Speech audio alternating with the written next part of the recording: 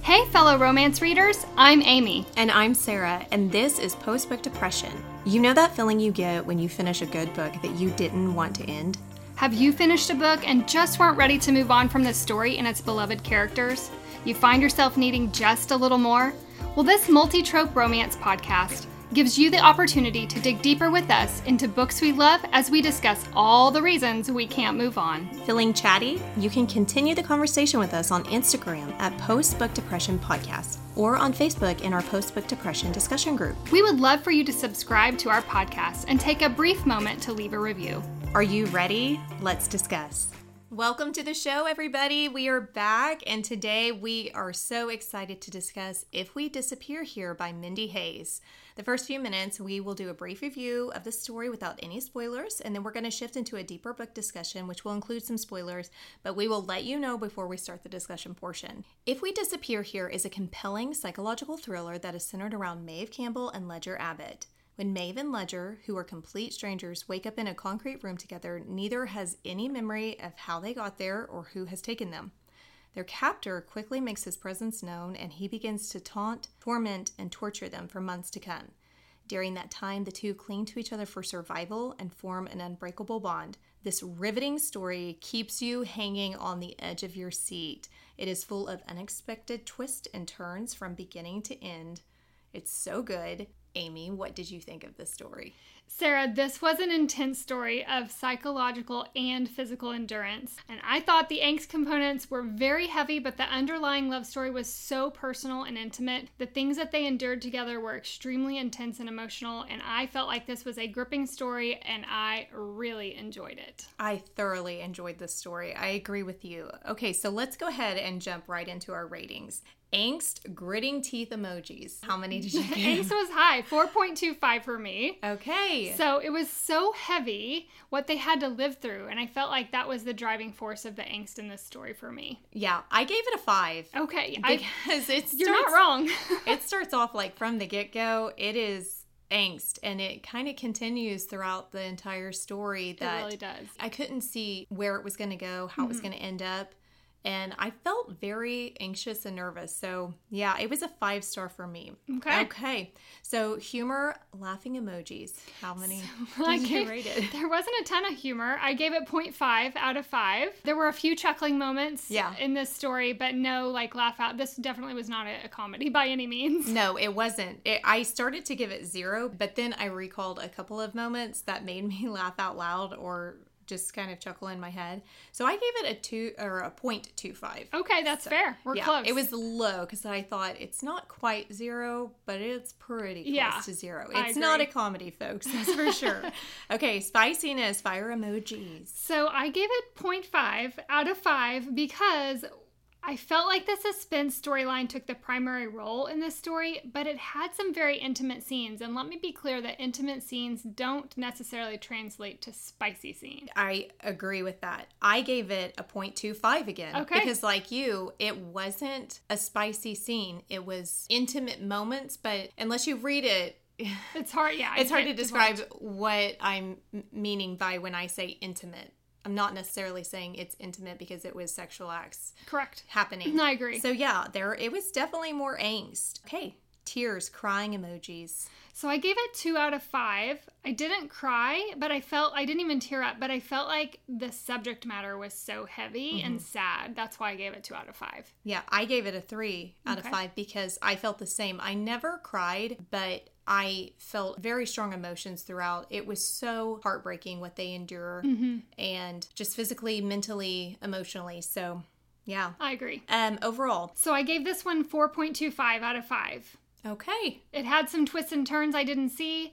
There were some intriguing components to the storyline, and the journey of their endurance, honestly, to me, was very inspiring. Okay. I gave this one a 5. Oh my goodness. Okay.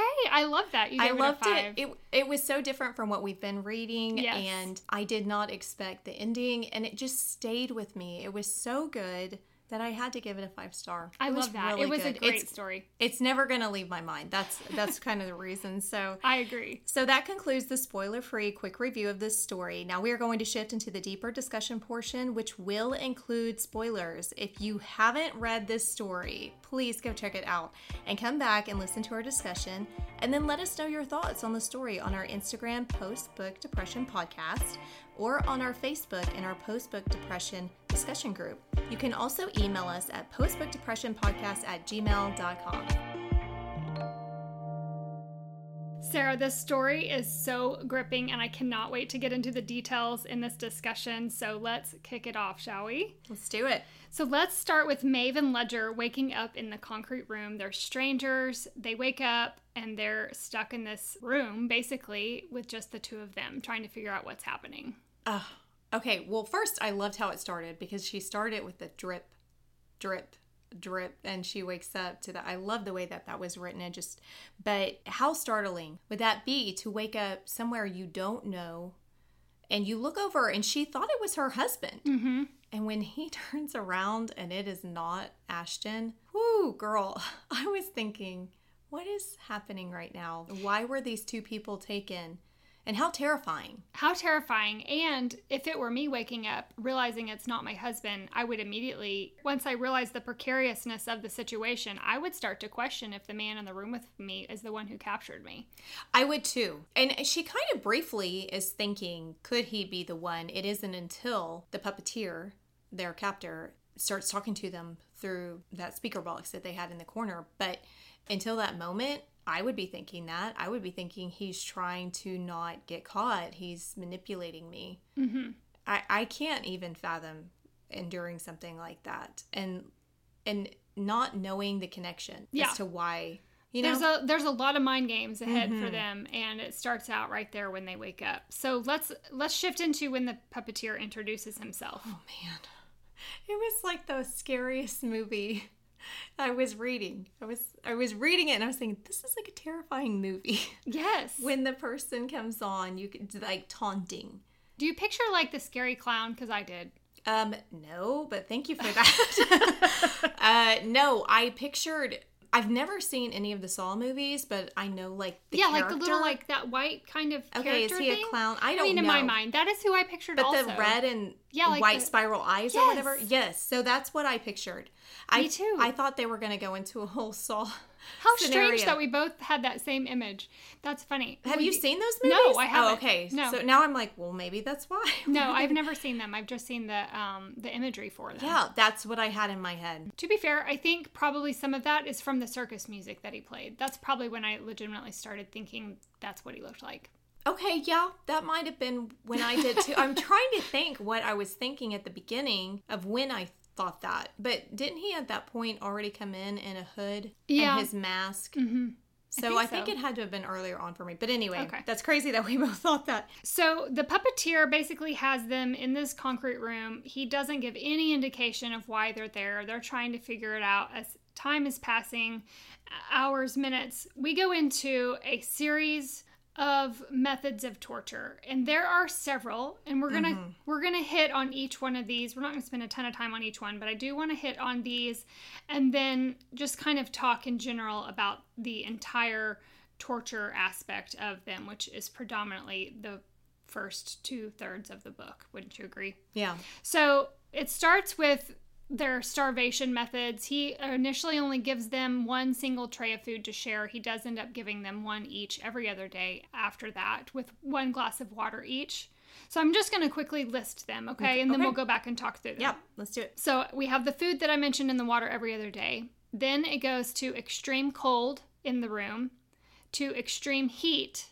Then we have the carnival music. The 30 seconds of that carnival kind of remind me of the ice cream truck playing on repeat. Then to complete darkness.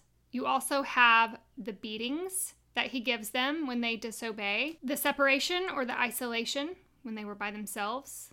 We have the drowning scene. And then we have him cutting Maeve when she was disobedient. Mm-hmm. So let's go through each one of these and talk through the psychological ramifications of each one of those. Yeah. So I want to ask you about the food. They were given a tray of chicken fried steak, mashed potatoes, and green beans with gravy. Sounds like a pretty hearty meal, but to eat that every other day for 8 months, oof. Yeah, well, you think it sounds like a hearty meal, but then you have to remember it's a TV tray dinner.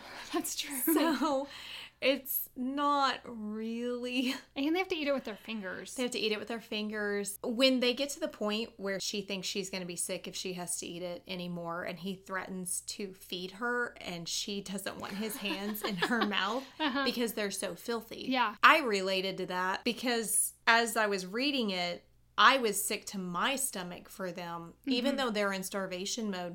Can you even imagine having to eat that slop? Because it's not even hot all the time. No. Sometimes it's lukewarm or it's cold. So I think that I would probably be the same as Maeve. I would not be inclined to want to jump to that tray after a certain period of time. At what point in time do you think you would just be like, I can't handle another chicken fried steak? After what period of time do you think in your mind? Well, it's a while before they start getting 2 trays, and they're only fed every other day. So I think it would be once I'm getting more stable meals or more consistent meals. I'm getting a full tray to myself. That's probably when it's going to hit. Do you think like weeks, days? Yeah. That's kind of when it hit for them. Yes, because for me it would have to be weeks because I already eat the same thing every day. You do. I do. I'm a creature of habit. But you don't just eat the same one meal. No. You do have a little bit of variety. No, but yes, I you do are a have creature the of same. I have like the same breakfast most days. Every now and then I'll veer off like on the weekends if I make a big meal, and then I eat the same lunch pretty much. Like I have 2 or 3 lunches that I make, and I alternate them when I get tired. I could do that. I have done that. Where you eat the same thing every day for weeks on end? Well, I mean, like you. Oh, okay. Yeah, I follow what you're saying. It would take a while. I did find it interesting that when they were talking about what they were going to eat if they got out of there, and he said garlic mashed potatoes, and I thought, bro, you are not going to touch mashed potatoes ever for the again. rest of your life. Ever. Any potato. Potatoes are going to make you angry. Oh, like, yes. rage. You see a potato chip, that's a fried potato. That's a good point. You're not going to touch them. But I don't think he knew that at that point. No, I don't think so either. But I was with Maeve. I was like, yeah, double cheeseburger and crispy fries. Give it to me. That's what I want all the time. It's my comfort food. So let's shift onto the cold. So for me, being cold is one of the most miserable things to me. In the wintertime, if I get cold and I am chilled to the bone, it takes me hours and hours and hours to finally thaw out. Yeah, I'm the same. I hate being cold. And when I realized that they did not have on socks, I wear socks all the time. I wear socks in my house. If I don't have on socks, I have on little slipper house shoes. Even in the summer, it's like 110 degrees here, and I still have to have my slippers on because my feet are absolutely freezing all the time. So that description was absolute torture for me. And then when he tosses in those wool socks and they're soaking wet or they're wet, damp, whatever, I was so annoyed because that scene later on when they get their own clothes and she pulls on those comfy clothes because they've kind of been in jeans or whatever, and she pulls on the socks. I just wanted to weep for her because you take those things for granted, I think. You bring up the jeans, which makes me chuckle because it wasn't until that moment that I realized she'd been in jeans this whole time. And then my mind went on a backlog, like reliving all the things that she just lived through in jeans. Ugh. It's, their discomfort was just, tangible. You could feel it. So, the cold, I think, would be one of the worst things for me. The cold would be the worst. I don't recover well from the cold. Now, the heat, I think I probably could endure. I love summertime. I love the heat. See, I don't like it that hot. Well, I mean, I like it better in the pool. There's a line. You can only shed so many layers. But then again, it's like they had no layers to put on. With the cold, the problem for me would be if I was that cold and I'm sleeping on a concrete floor, your body is already aching. Yeah. Ugh. That'd be the worst. But I think that the extreme cold and extreme heat would just be unbearable. They're all horrible. All of these scenarios are absolutely horrible. Of the two, I'd rather be hot than cold. Let's move on to the carnival music. And I'm a little bit excited to talk about this one because I went on a little bit of a deep dive. Okay. I wanted to know if you could actually have some psychological torture from playing a song over and over again. So I went on a deep dive and I found that music torture is a legit thing. In fact, the CIA uses it, and I have a list of a few songs that they are rumored to use as music torture for people that they capture in captivity in the CIA. Oh, please share. Okay. So the number one on the list was We Are the Champions. by Queen. Yes, I'm aware. I'm a big fan of Queen. That is a torture song? Yes. The second one that is listed is The Real Slim Shady by Eminem. Stop. No, Can you imagine having to listen to that on repeat? I can see where that would torture you after a while. Dirty by Christina Aguilera is one. What? That's a great jam. I'd be like working out. My absolute favorite one is the Barney song, I Love You, You Love Me. I'm dead already. I absolutely dead agree already with that one. The second they play that, I would be bashing my head against the wall. I'd be like, well, this is how it ends. Goodbye. When my niece was very small, she was a toddler. She lived with us for a little bit, and she loved Barney. And I just immediately could think of all the times on repeat she would watch the same episode over and over. And of course, he sings it in every one. And I immediately thought of that. And yes, it is very torturous. It's torturous. Yeah. I was never a Barney fan. I had a friend that was a Barney fan, and I could not understand that because even as a kid, I knew that song is torture. So the CIA did not need to tell me that because I could have told them that. I was thinking about that because it reminded me of the scene in The Walking Dead when, is it Daryl that gets put into... I haven't watched that.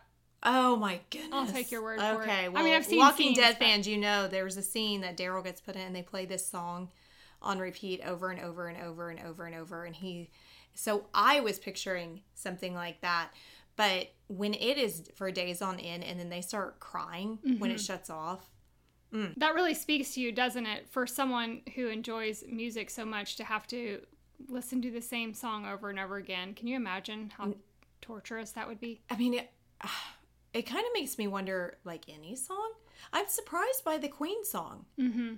I love Queen. I think it would be true for any song, having to listen on repeat. Now, these are all alleged songs. Okay. I will say. Oh, okay. Nothing concrete. It's, it's on the interwebs, so anything can be true. Somebody out there. That was not from Wikipedia, but I would say that these are some alleged songs. How can we really verify? But okay. So that one, felt very torturous to them. And then to go straight into the pitch black darkness. No. I found it very sad that they had to sleep with nightlights when they finally escaped. I found it sad that they did not, when she asked him to come over and hold her hand, I understand that these are two married people. They are so in love with their spouses and they're trying to keep some distance, some separation. I also think it's a little bit of, they're trying to protect themselves because they may not be with each other. They may have to survive on their own. Mm-hmm. I thought when the lights went out, how could you just separate? I would need them by me. You don't even have to touch me. Right. But I need you by me in case this crazy dude comes in here. Right. And takes one of them. Because there were scenes where he did come in to drop the food. Yes. They raised the little... So it was clear he could get in without them knowing. Yes. So that one was pretty unbearable for me. Mm-hmm. I would choose some of the others over that one. I think so too. Now, I will say I would probably choose darkness over the music. Really? Yeah. Because if he was by me and I could talk to somebody, I think I would be okay. But I couldn't listen to music. What was it, 5 days? It was forever. It was almost a week. Yeah. And he's no. And I didn't imagine and it was on full blast. I was going to say, it wasn't quiet. It was on full blast. And they couldn't even have a conversation. They couldn't sleep. They could not sleep. Do you remember that? Yes. They were so sleep deprived. So I would take darkness over music any day, for sure. Okay, I think you have a good point there. I wasn't originally thinking about all that, but the lack of sleep, I think, would really do me in. You just really start to lose your mind a bit. Yeah. So I know that we talked about the beatings being one of the next torture aspects for them, but to cover that, we have to talk a little bit about Ledger's faithfulness to Becca and his respect for Maeve when the puppeteer forces them to, or tries to force them to have sex with one another. Mm-hmm. And they refuse to do that. So let's spend some time talking about that and the importance of the integrity of those characters. That scene, I think at that point they were only down there for 6 days. It wasn't very long. It wasn't very long. It wasn't even a week. And when he says, have sex with her, my heart dropped. You don't know what the other person's going to do. Right. You have no idea what they're thinking. You have no idea what they're going to do to try to survive. Because at this point, they hadn't really talked much. All they've really done is try to find the connection of why they're down there together. They couldn't figure that out. And he's already annoyed by her chattiness. Yeah. So when that happens, I was elated when Ledger says, no, I am not doing that. Me too. I am not going to be unfaithful to my wife. And he is basically like, I will put a bullet in her head if you don't. And he just stands his ground. Because you know that if he hadn't stood his ground in that moment, then all of his integrity would be gone in that instant. And anything that the puppeteer asked of him from that moment forward. It's like Ledger was very adamant on not losing that part of themselves. Yeah. And I was thankful that Maeve was happy with that decision. I do think it startled her because then we know the puppeteer comes down and drags Ledger out and then beats him severely. And Maeve is just losing her mind because she doesn't know if he's going to come back. Right. And it's hours. Yeah. Hours of being alone. And she's thinking, to herself, I would rather him be here. I don't know him, but I would rather have somebody here with me than be alone. Absolutely. Because you don't know what to expect. You don't know what's going to come around the corner. You don't know what this psychopath is going to do to you. So I was very thankful, but oh man, it was so hard when he dropped him back in that room and he is beaten so badly. Were you surprised? Because at this point, we don't really know Ledger. We don't know his character. We don't know much about him. Were you surprised that given a life and death situation, he would choose death over being unfaithful to his wife and disrespecting Maeve at the same time? No, I don't think I was. No. It's so hard because he really was gambling with her life. Mm-hmm. But he was also gambling with his. Right. And he makes the point to her, I think, at that this is all psychological to this guy. This is a mind game. We are not going to give in to this. So no, I wasn't. Were you? I was pleasantly surprised.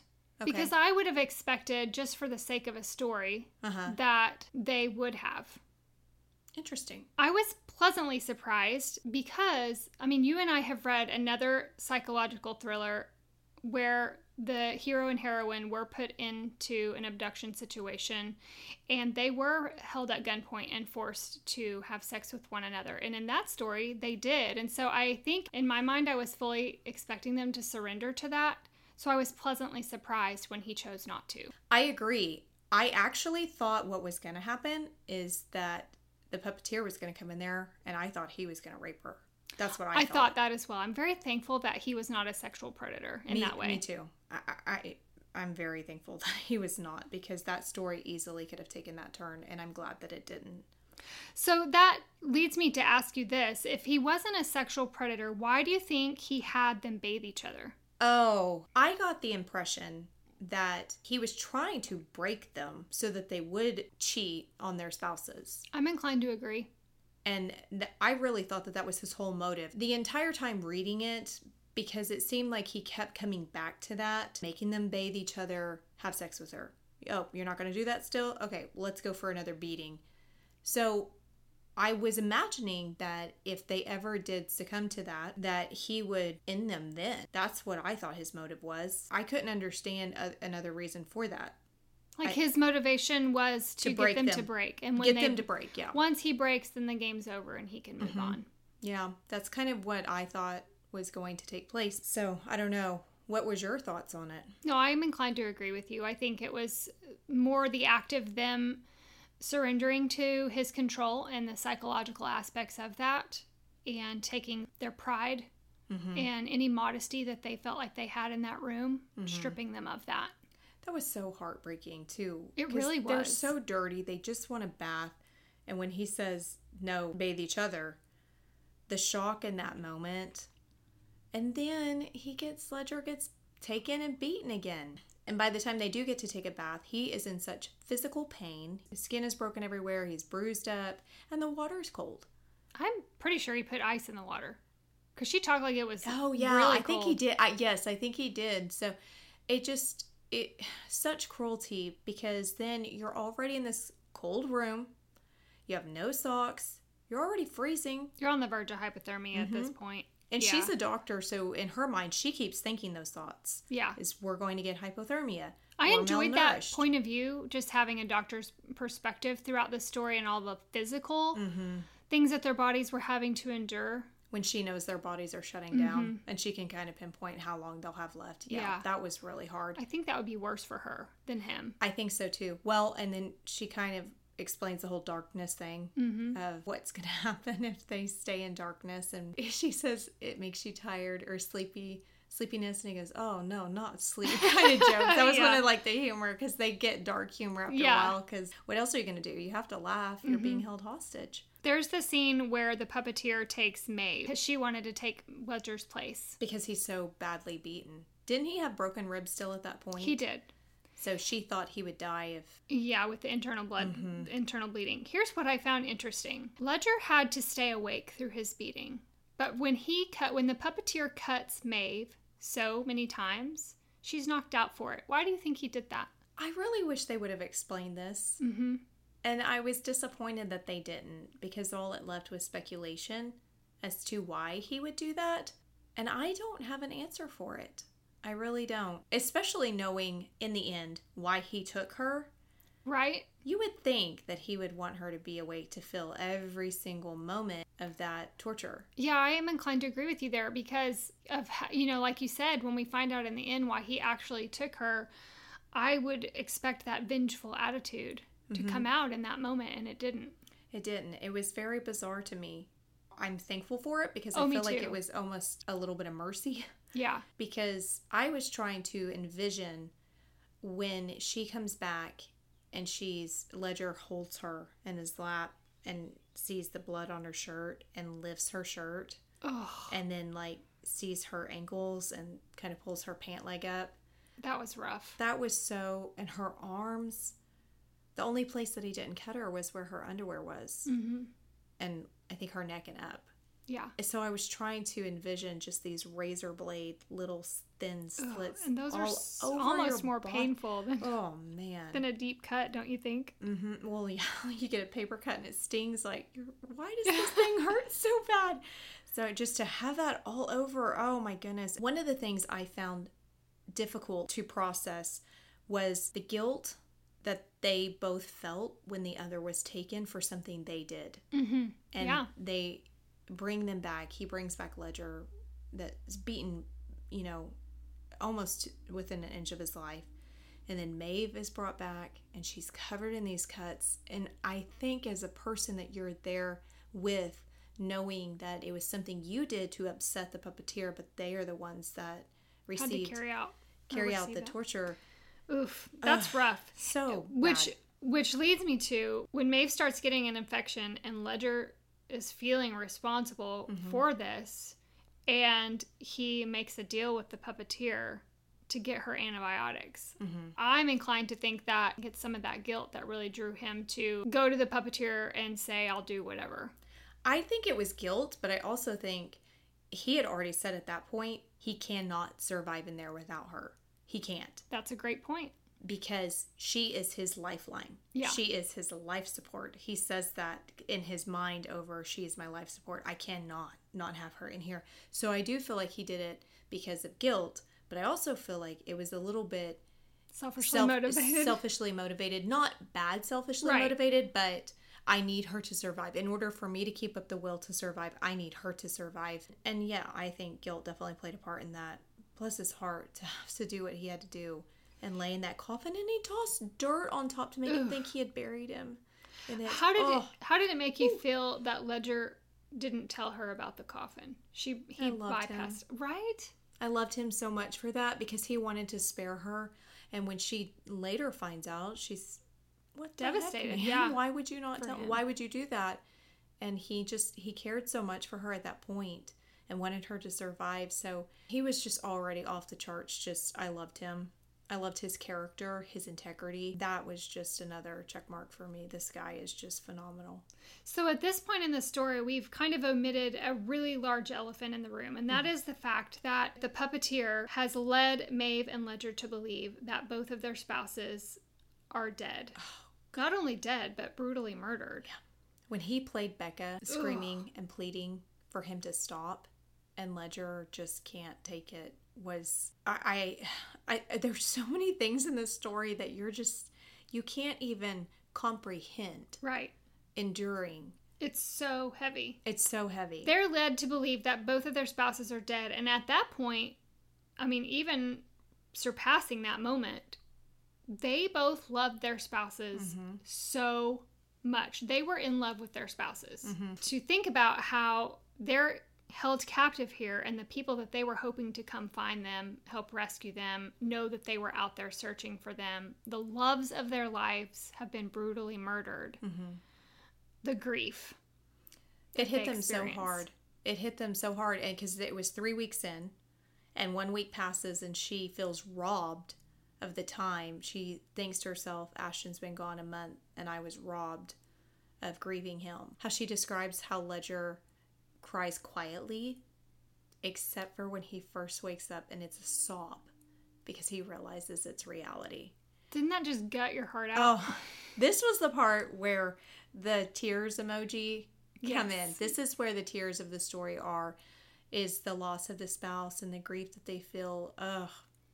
I really appreciated the way the author of this story took time for them to grieve. Because they were so in love with their spouses, I don't think it would have been believable for these two characters to fall in love with each other. With as madly in love as they were with their spouses going into this, I really appreciated that she took time for them to grieve. I do too, because I knew that this was going to be a psychological thriller romance, and I just could not wrap my brain around them falling in love, being held hostage, and then coming out, and then those relationships falling apart because of the trauma they endured together, and now they're bonded.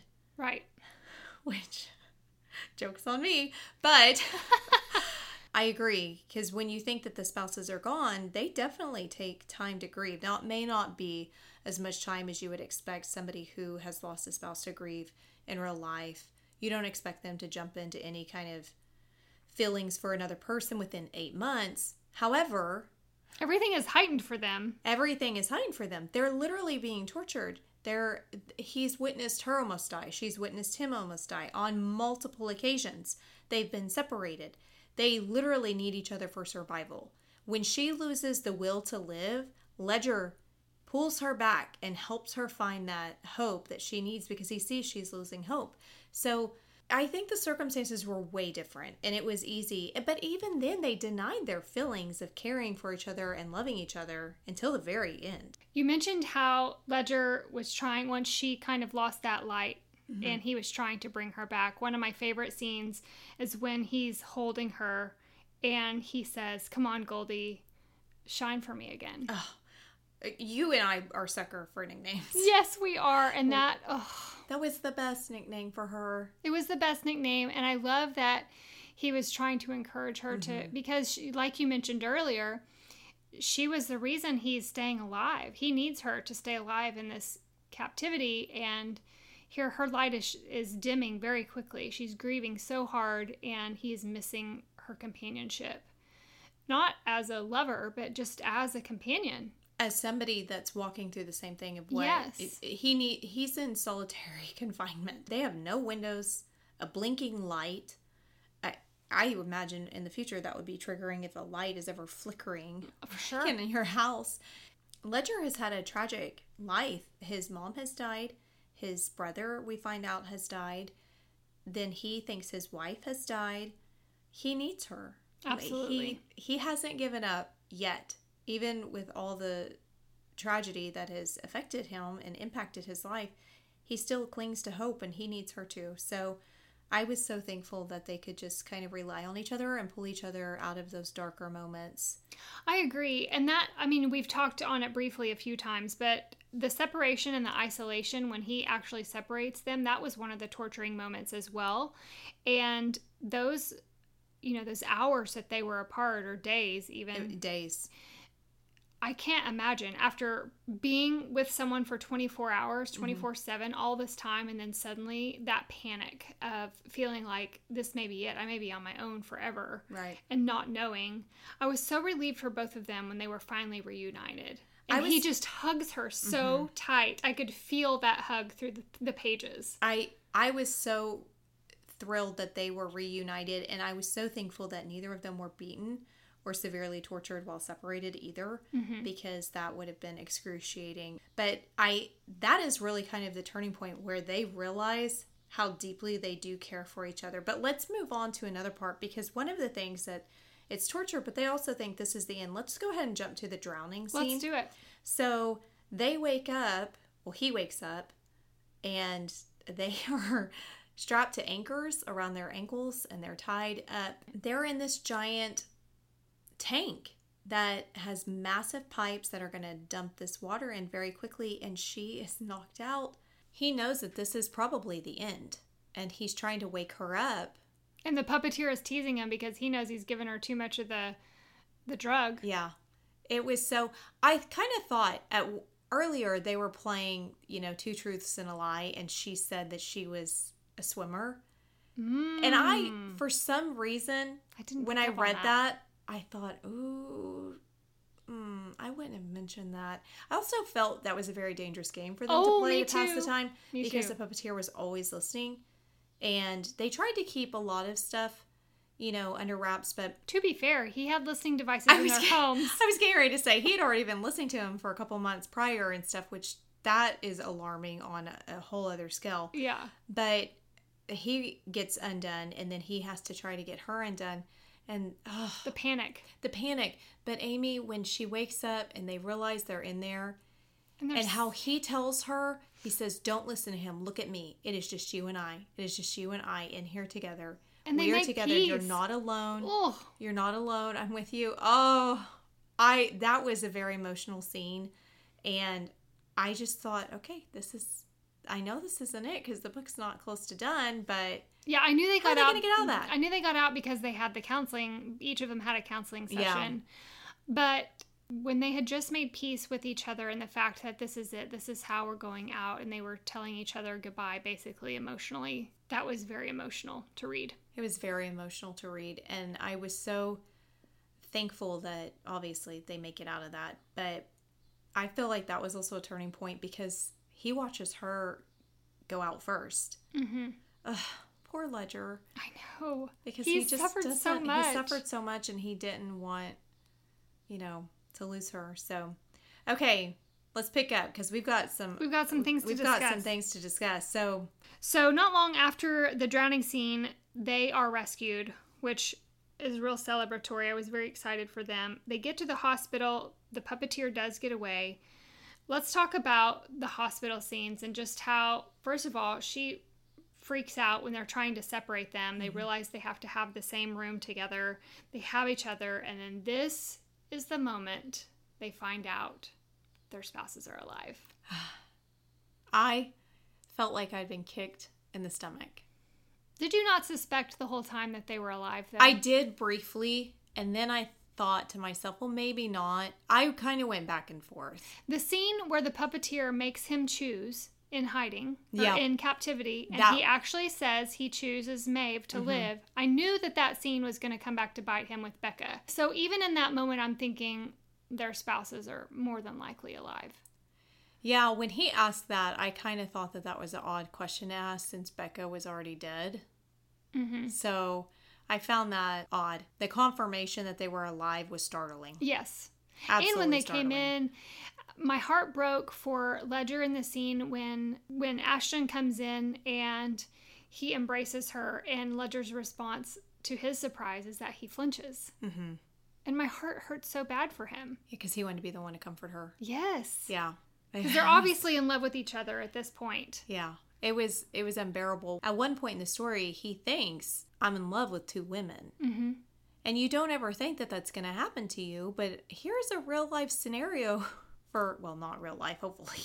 But here's the scenario where that has happened for somebody. Absolutely. You just don't. And it's a legitimate confliction to feel because he was in love with Becca and he grieved Becca and then he fell in love with Maeve. Yeah. So I did not envy, but let's go back to the respect that these people have, because once they pull them apart again at the hospital, they recognize that they can't see each other. Of course, he gets transferred because his parents have a lot of money, or his dad does, but they don't have contact. When it did that 3-month jump, I hate time jumps. I know you hate time jumps. And this was such a little one, but the torture I felt. Were you shocked to find that they had zero contact since that moment in the hospital? Absolutely, but then I also understood it. And I respected it. I really did. because you're trying to deal with the trauma, which would be hard enough, but then you're on top of having to deal with the trauma and the emotional and psychological damage that's been done to you. I feel like emotionally that they were damaged in grieving their spouses, because now learning your spouse is alive, that's going to take its toll. So I was kind of happy that she wrote it that they didn't have contact. As hard as it was for my heart, I felt that they both recognized they love their spouses and their marriages deserve a shot. They don't deserve to dissolve because you have bonded over trauma. Because it is true to sit there and think, oh, I'm so in love with this person, when you may not really be in love with them. You may just have this shared trauma. You see what I'm saying? I hate that you're right, but you're right. Yeah. I don't like it either, My girl, heart hates it. As the romantic, I really want, they've shared over this bond and this time, but you're right. Out of respect to their marriages and their spouses, as a reader that there's going to be some conflict and reasons why they're going to work out in the end. But in that moment, you don't know that. You don't know the details of that. And so you want to be respectful of the spouses. And I hate that you're right. Yeah, well, let me tell you, that need to work on the marriage quickly was falling away. Because let's jump to when she starts we know that she has two sisters, Elva and Eden, and she loves them so much. They do family dinners now that she's back.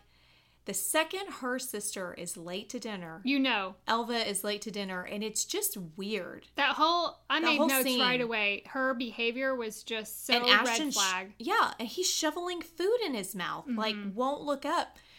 And I thought to myself, Ashton, what did you do? What did you do?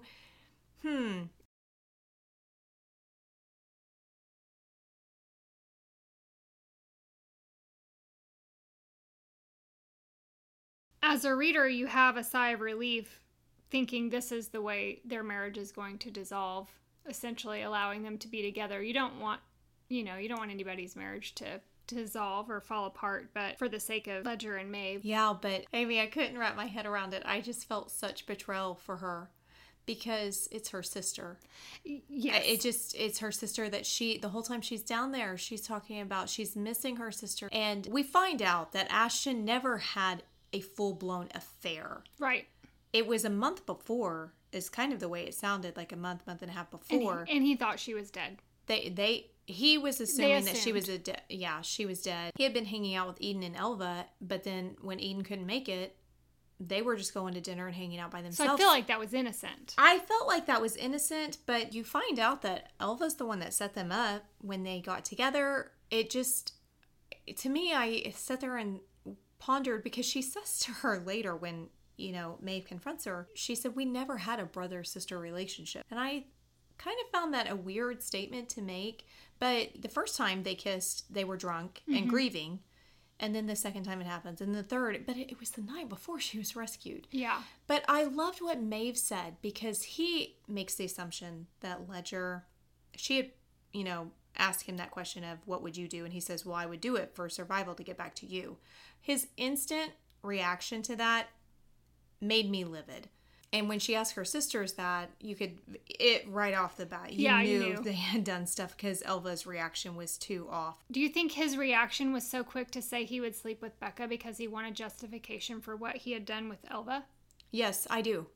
Because when she confronts him about Elva, he says, it's not what you think. And she says, if it's not what I think, then how do you know which sister I'm referring to? Burn. Yeah, you sleaze bag. My whole thought, he says, we thought you were dead. But he assumed that her and Ledger had slept together because of the question she presented. She said, I never slept with Ledger. Yeah. And he said, but we thought you were dead. She goes, I had confirmation you were dead. You assumed I was dead. You couldn't wait a full year to see if I would be found. Yeah. It just was icky. It was very icky, and I really struggle with it. And I talked to my husband about this because I instantly want to jump to conclusions. I want to be furious with Ashton. I want to be furious with Elva. I want to wring their necks. How could you do this? I'm so angry with you. But until you're in the position that they were placed in, where somebody, your spouse, your sister, has been taken, you don't know where. I mean, he was there. He was attacked. But he doesn't know where. They can't find her. I imagine there's so many emotions. There's so much grief that I don't want to judge a person, because until you're in that position, you can point fingers all day long and say, that's wrong, that's wrong, that's wrong. How could you do that? But you don't know. Right. You don't know how you're going to feel. You don't know how you're going to react. And there's no way to know something so, like that. Now, with that all being said, I still think Ashton was a jerk, and I don't like Helva, and I probably wouldn't want to be at family dinners with my sister anymore. Yeah, that would after be that. awkward. So, but it opens up the door for her and Ledger. So let's shift into the investigative reporter who reaches out to them and who ultimately helps them solve this case. But real briefly, I just want to talk about the scene where Ledger and Maeve are reunited for the first time after all this time. And ultimately, the end, after they visit with this investigative reporter, when they're basically saying goodbye and they know that this is the last time they should see each other. That was very, very heartbreaking to me. Yeah, I love the reaction, how he sees her and he wants to wait until she gets out and doesn't want to get out of the car. And he's talking in his mind like, yeah, I spent a little bit of extra time on my parents today too. Yeah, she flips her mirror down. I thought that was sweet. Again, I loved him so much because he respects her boundaries. They're trying so hard to be faithful and work through their stuff. It's got to be so traumatic and hard for them to move on. Yeah. Knowing what they know and having shared what they shared. We know that with this investigative reporter, she really cracks this case wide open. Does. The cops have not figured anything out. She figures it out. So we learn that the puppeteer is actually named Grant. Mm-hmm. And then it just kind of really unravels very quickly. Yes, it once does. that happens. So Ledger goes home. Becca's not home. Ledger gets a call. And who does he hear on that phone? Ugh. The puppeteer. The puppeteer. Oh, so terrifying. But he had just gotten off the phone with Rain, who is the investigator. And so he is trying to call Maeve. He can't reach Maeve. The panic. Oof. The panic. So then the puppeteer tells him where to go. He ends up at Maeve's house. And I knew when he walked in, I knew Becca was going to be in there. Mm-hmm. I knew when he couldn't see her car, she was going to be there. So now we've got Maeve, Ledger, Becca, Ashton, all there. Family reunion. And we know at this point, Ashton and Maeve, they're having their marital problems. They've had their whole talk about, this sister and whatever.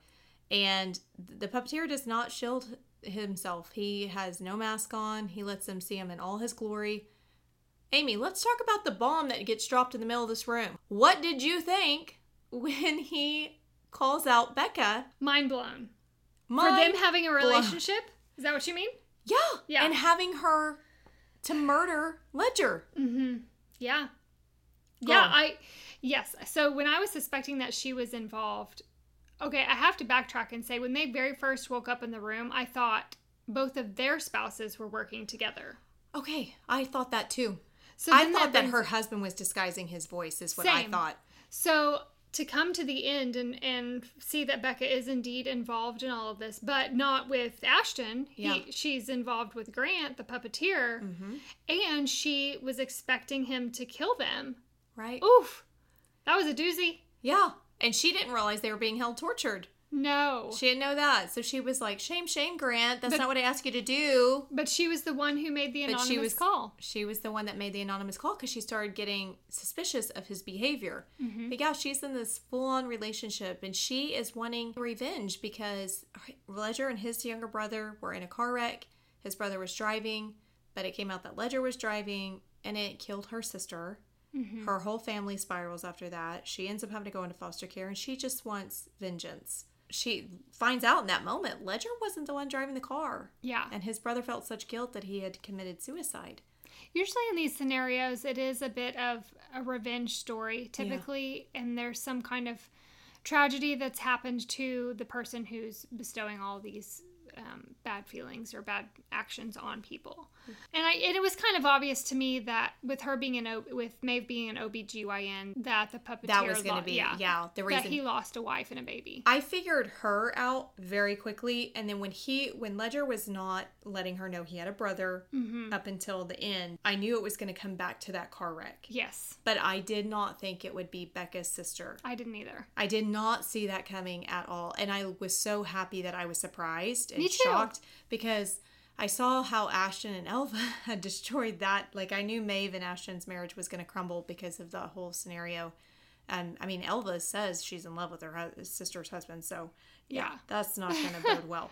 I could not figure out how Becca was going to get out of the way. I didn't either. So that was kind of a mind-blowing moment for me. A good one, though, because she has a very likable personality, the way that she's described, because she's kind of carefree and doesn't get upset. And so I guess she really does. Right. So well done on your acting. It was just such a shock. I hated it in the end still that Ashton and Maeve were not able to make it work. But she kind of explains that. Says, we'd never really made sense, did we? You know, I don't think I could have joked about it the way she did. When she was like, maybe after some time he'll shoot his shot with Elva. I'm like, no, I don't know. Too soon. I don't think I would feel that way at all. I couldn't get past that. But because they were married for like 6 or 7 years. A long time. And like Becca and Ledger had only been married less than 2 years, so. Well, they had been together for 1.5 years. They had been married for 5 months. Yeah. Like, he was held hostage longer than he was married. That was crazy. So, but they get their happily ever after. They get their happily ever after, and it's so special. So sweet. I love when she goes to him and she says, I didn't want to waste any more time with this ache. And just, they know life is too short. Yes. And everything gets resolved. And so Grant does not make it. The puppeteer, he doesn't make it. Becca, she gets shot, but she ends up making it. But she has to go to prison for what she had done and stuff. So it ends out really well. I loved Ledger so much. His integrity throughout this story just really warms my heart. Oh, mine too. It was a phenomenal story. I haven't read anything quite like this. I've read stuff similar, psychological thriller, but not like this. This one surprised me in such the best way. So, okay, I have a song for this before we wrap up. The entire time I was reading it, the second that Ledger said, she is my life support, Sam Smith, life support came to mind. Oh. And I listened to that and I thought, this is so fitting because that's exactly what she is for him. Yes. So if you that's haven't, a great choice. That's such a great song. I love it. So if you have not heard Life Support by Sam Smith, you need to go look it up. It fits this story perfectly. If you have another song that you would pair with it, shoot us up on Instagram or Facebook. Let us know. Well, thank you so much for joining us on this episode. We hope you enjoyed it and you want to continue the discussion with us. We'd love to hear from you. What were your favorite parts? Were you shocked by anything? Did you connect with Sarah or myself on any of the discussion points that we covered today? Hit us up on Instagram at Postbook Depression Podcast, on Facebook in our Postbook Depression discussion group. You can also always email us at postbookdepressionpodcast@gmail.com. Until next time, keep reading.